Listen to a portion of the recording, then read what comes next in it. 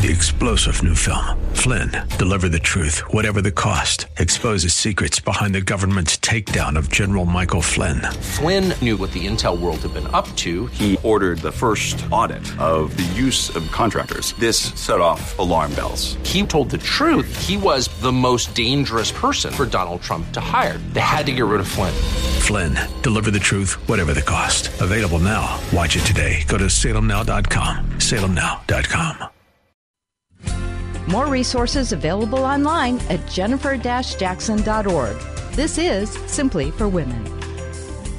Well, this is Jennifer Jackson, and you are listening to Simply for Women, and today is a continuation. We have been talking with Jennifer Myers. Say hello. Hello. She is a dear friend of mine, but also a coworker. I don't know if you realize, but I work full-time at a church. I'm a pastor's wife, and I also I'm in ministry full-time at the church next door on the west side of Columbus. And Jennifer and I work together every week. She is what I call an administrative genius, and that is an understatement. But she keeps all the balls juggling in the air. And in addition to that, she has been just an amazing testimony of God's grace and his power as a wife, as a mother. You minister to other women. Mm-hmm. And I think about, in addition, you have adopted these 3 boys. And so if you missed the previous episodes, I want you to go back and to listen to those, because we've been talking about adoption. Yeah. We've been talking about how God meets us in adoption. And this is definitely all new to me, and it's just fascinating. And I've watched it from a bird's eye view and how God has really met your family. Yeah. And so we're continuing the conversation. And I thought today, we need to tell them just the nuts and bolts.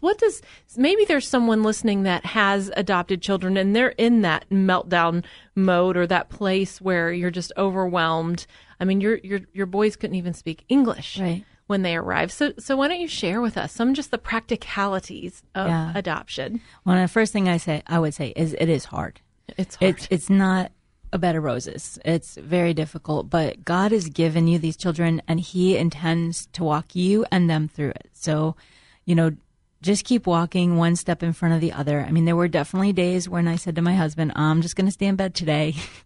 And you didn't get to. Right. That would be a luxury at this point. Well, there might have been one day where I actually did and he had to deal with it. But oh, well, good.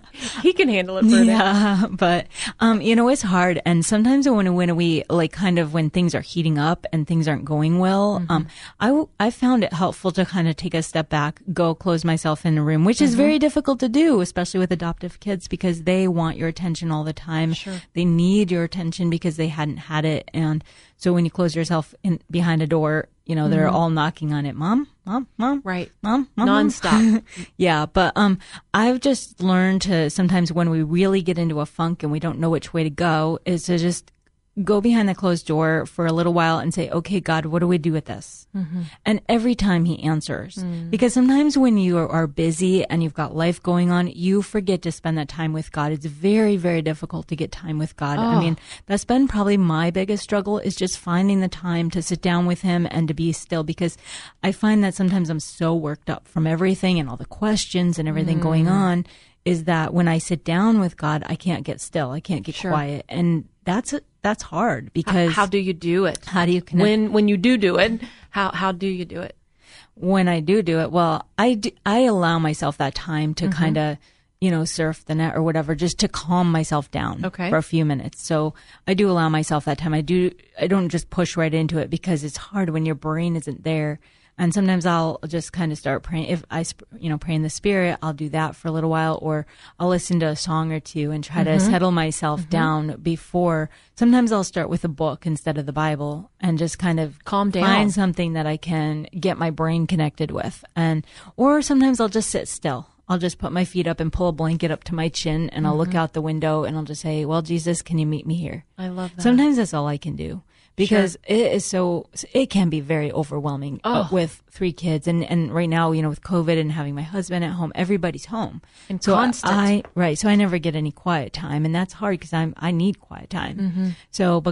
And that was one of my worries, is how am I going to survive? How am I going to function when I bring kids into my house? I'm used to being home alone most of the time. I'm used to that quiet time, being able to just sit down with God and have that quiet time. What am I going to do when I don't have that time? And that's what's been interesting about COVID, is that God has really, everyone was home, and he has shown me that it's going to work and that he's going to meet me there. He meets me when I'm cooking dinner. He meets me when I'm melting down a little bit, you know. In the middle of it, he meets me there. So, you know, yes, it's good to have that time where you can sit behind a closed door and be by yourself, but it doesn't happen very often when you're a mom and when you've got 3 kids and a husband and you're working and whatever else, soccer, and you know, it doesn't happen. So does he meet you in the minivan? Yeah, well, we don't have a minivan. We squeeze into a little tiny car, but yeah, but he does. He meets you there, and he just finds little ways to meet you, and to tell you you're there. And I just have to believe that he's still going to be there at the end of this. You know what I mean? Like, so during these years where I don't have the time to devote as much as I would like to him, because, you know, I used to be at church all the time doing everything I could possibly do. And well, this is a season. Yeah. And it is a season, and he knows that. And he knows. And we need to give ourselves some grace in the different seasons that we're in, but not exclude God. Right. Make sure we're still trying to meet with him. Right. Because I think even if you're just in the middle of something and you're saying, oh, Jesus, I need you. I'm sorry I haven't been able to stop. I'm sorry that I'm struggling with this, but I'm still here and I want you. And just please fill me. And he does. He knows that you're in that time. He knows that you're struggling and that you're just trying to make ends meet. And he knows that. And he's not going to walk away or say, oh, I'm done with you, because he won't sit down with me. You know, in a perfect world, we would all sit down with him. Sure, spend that time with him. We'd all have a beach vacation with him. Yeah, but that's the perfect world. Yeah, and how have you shared him with these boys? Well, we talk about him all the time. Like, we reference him when things happen. And you know, that's part of the reason why we put him in public school, to be honest with you, is we felt like this is the best time for them. They're going to face things in this world, and if we shield them from those things, we won't have the opportunity to show them God's way. So when they come home and say this happened or that happened, or this is what the teacher said or whatever, we can say, well, okay, well, let's look at this from God's perspective. Is this how God would want this handled? Do you think that's the right way? Let's talk about this. What does the scripture say? So we have, you know, and 2 of them, you know, came from a Catholic background. So they had some faith, they had some Bible, and they just, you know, we've been able to work with that and help them get connected a little bit better with that.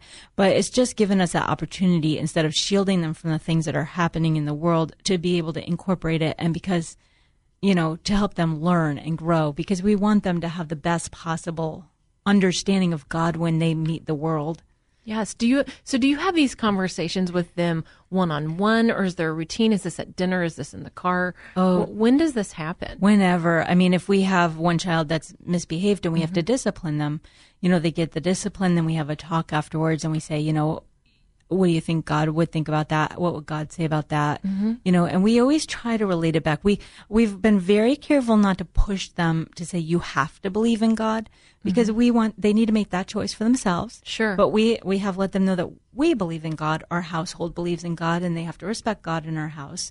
And then we always kind of reference things to God and say, you know, this or Jesus, and say, this is why Jesus, you know, our oldest is going to be 15 next week. That's hard to believe. And so we're dealing with some teenage pushback and stuff like that. But we reference things, you know, well, this is why we're doing this, because this is what God says, and this is what it looks like if you don't follow what God said. So we're kind of just trying to carefully tie it all in together without pummeling them with it. It's not everyday conversation, but it is bit by bit. And we, after dinner, I've started reading them books. COVID helped with that, just giving us something to do, family oriented. I'll read them like the Narnia books after dinner. Oh, I love those. We'll read one chapter after dinner every night, and then we'll have a little conversation about it. I've found you some never other outgrow those. No, well, I've found some other little Christian books that we were reading. I can't think of the name of it right now, but we've read them and we talk about them and that kind of stuff. And it just little ways, you know, we've tried having little Bible studies, but I like the Narnia book idea. Yeah. That's a great idea. Just ways you can get it in without like pummeling them with it. Because what other routines? What are other like just practical tips that might help that adopted mom out there? Routines. Well, I don't know. I mean, we did set up a routine. You know, I think the biggest thing for us, and we have gone above and beyond to try to make sure we stick close to home. Okay. I think that's important. You know, especially for the 2 that moved around a lot. You know, we had the middle boy, Oliver never quite he moved around school so much. I'm not sure he ever got a full connection with a school or anything. And we even, we kept him back 1 year in school just to try to get him that solidity for a minute, and try to be consistent. So, just keeping them close to home has just really helped them feel grounded and feel like they belong here and this is their home. You're not going to move again. I love that. So we've just really tried to keep things and one of the first things we did was we made a list, which is posted on my wall. People always notice it when they come in the house, but it was a list of rules. Mm-hmm. And so when we have a problem, we go back to the list and we say, well, this is what we're talking about. We haven't changed the rules. I know you think we're changing rules on you, but this is actually right here. Mm-hmm. And there's so you only actually a couple. posted the rules? We posted the rules. Well, that's like 911 nanny, right? Remember, Right. she would come in and say, here are the rules. Yeah. I think that's good. Yeah, and we reference them and we say, see, we didn't change the rule. The rule's the same. It's right here. Mm-hmm. And so this is why we want you to do this. And so we actually went over it the other day because it's been a little while since we posted it, and they've actually gotten 90% of them A-okay, and we're just digging into 3 of them. So it's like, it worked. Awesome. It did work. So That is so good. There's so many nuts and bolts and they're so and detailed. practical things. But you would challenge everyone to adopt if you can. I would. It's just will change your life. These kids need you, and God is there. He will help you In all the details. Yeah, He will with everything. And He'll even give you a little quiet time every now and then. He will. He will meet you. He is so good, isn't he? And faithful. He is. I love how God meets kids. I love how you have said yes to Him over and over.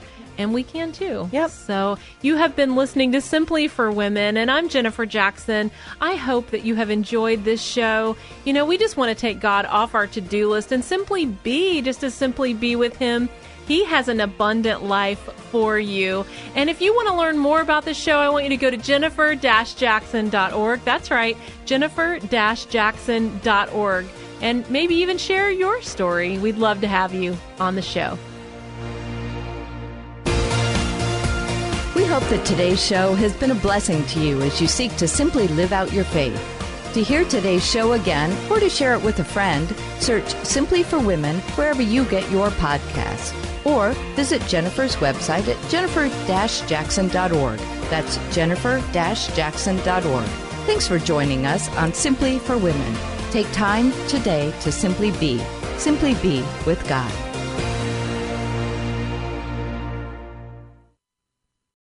Three-star General Michael J. Flynn, head of the Pentagon Intelligence Agency, knew all the government's dirty secrets. He was one of the most respected generals in the military. Flynn knew what the intel world had been up to. He understood its funding. He ordered the first audit of the use of contractors. This set off alarm bells. The explosive new documentary, Flynn, Deliver the Truth, Whatever the Cost, uncovers the facts behind this scandal. Flynn told the truth. He was the most dangerous person for Donald Trump to hire. I find out the worst enemy that I'm going to face in my life is right here in America. They took my assessment and they wanted me to change it. And I was like, I'm not changing it. They had to get rid of Flynn. With in-depth interviews, archival footage, and never-before-seen personal records of the man behind the headlines. I just felt like I was drowning. Flynn, Deliver the Truth, Whatever the Cost. Available now. Watch it today. Go to salemnow.com. salemnow.com.